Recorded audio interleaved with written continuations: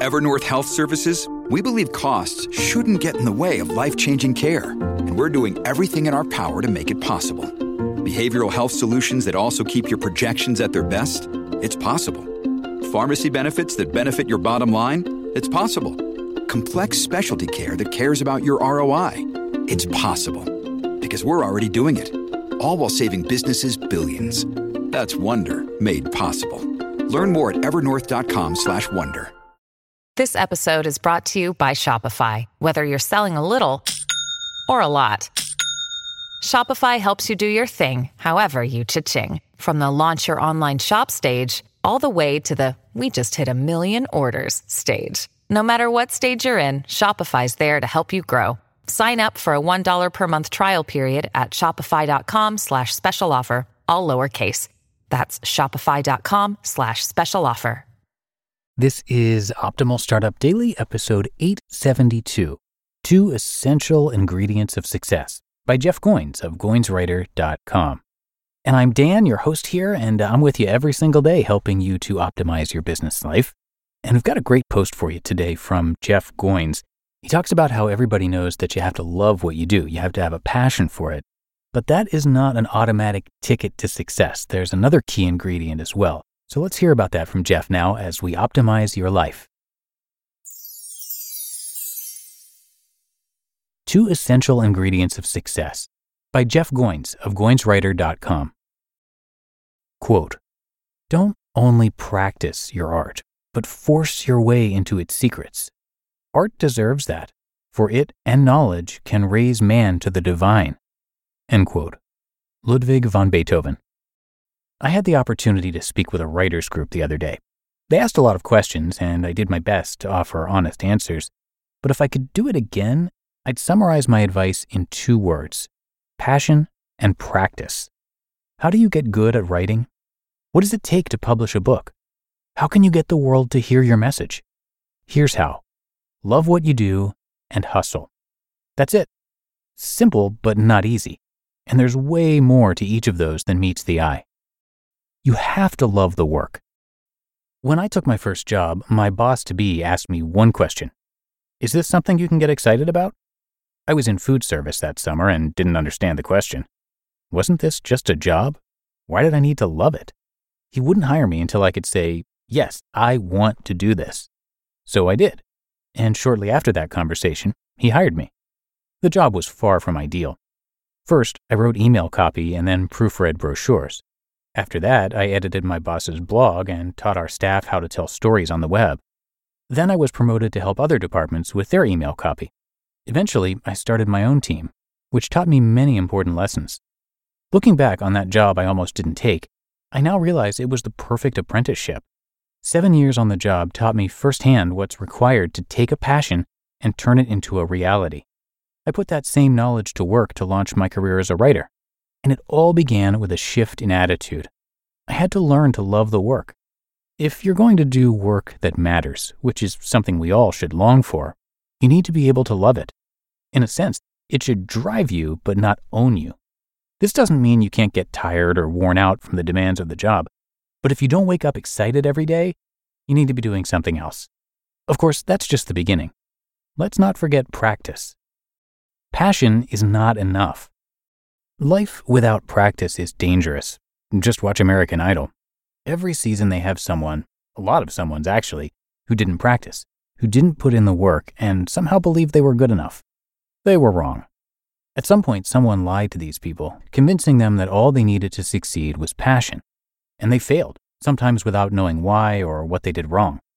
Nobody wants to be that person, but rarely do we realize when we are that person. The safeguard is to not give your passion too much credit. Finding your passion isn't some fleeting feeling of pleasure. It means understanding the core of who you are and tapping into what lights you up inside. Typically, these pursuits are not new things, but old ones. They require us to listen to our lives and take decisive action. It means looking at what you love, but also finding where that intersects with your skills and the needs of the world. In other words, don't just practice anything, practice the right thing. Find your true gifts, the things you were born to do, by putting them through the crucible of practice. Forget 10,000 hours of mediocrity. This is about deep practice. Intensity and frequency matter more than mere quantity of hours. And let's be clear, doing something a few times a month is not practice. It's a hobby. Practice means pushing yourself to the utter limits of your abilities. It means getting up every day to do the work because that's what's required of you, and because that's what you love. What this doesn't look like. In The Art of Work, I wrote about my failed plans to become a professional musician.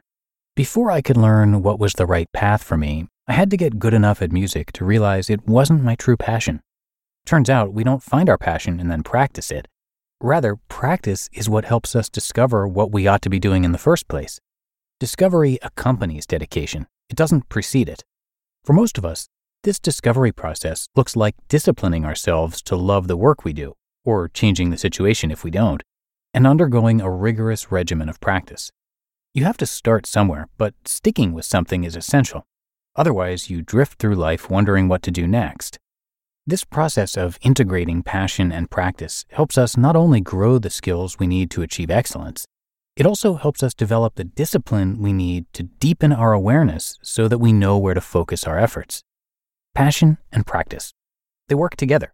Without passion, the work will feel rote and mundane. And without practice, it will get sloppy. You need both.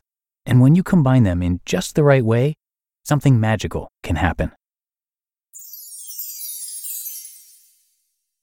You just listened to the post titled 2 Essential Ingredients of Success by Jeff Goins of GoinsWriter.com. When it comes to hiring, don't go searching for the one. Just meet your match with Indeed. Indeed is your matching and hiring platform with over 350 million global monthly visitors, and a matching engine that helps you find quality candidates fast. Ditch the busy work. Use Indeed for scheduling, screening, and messaging. 93% of employers agree. Indeed delivers the highest quality matches compared to other job sites.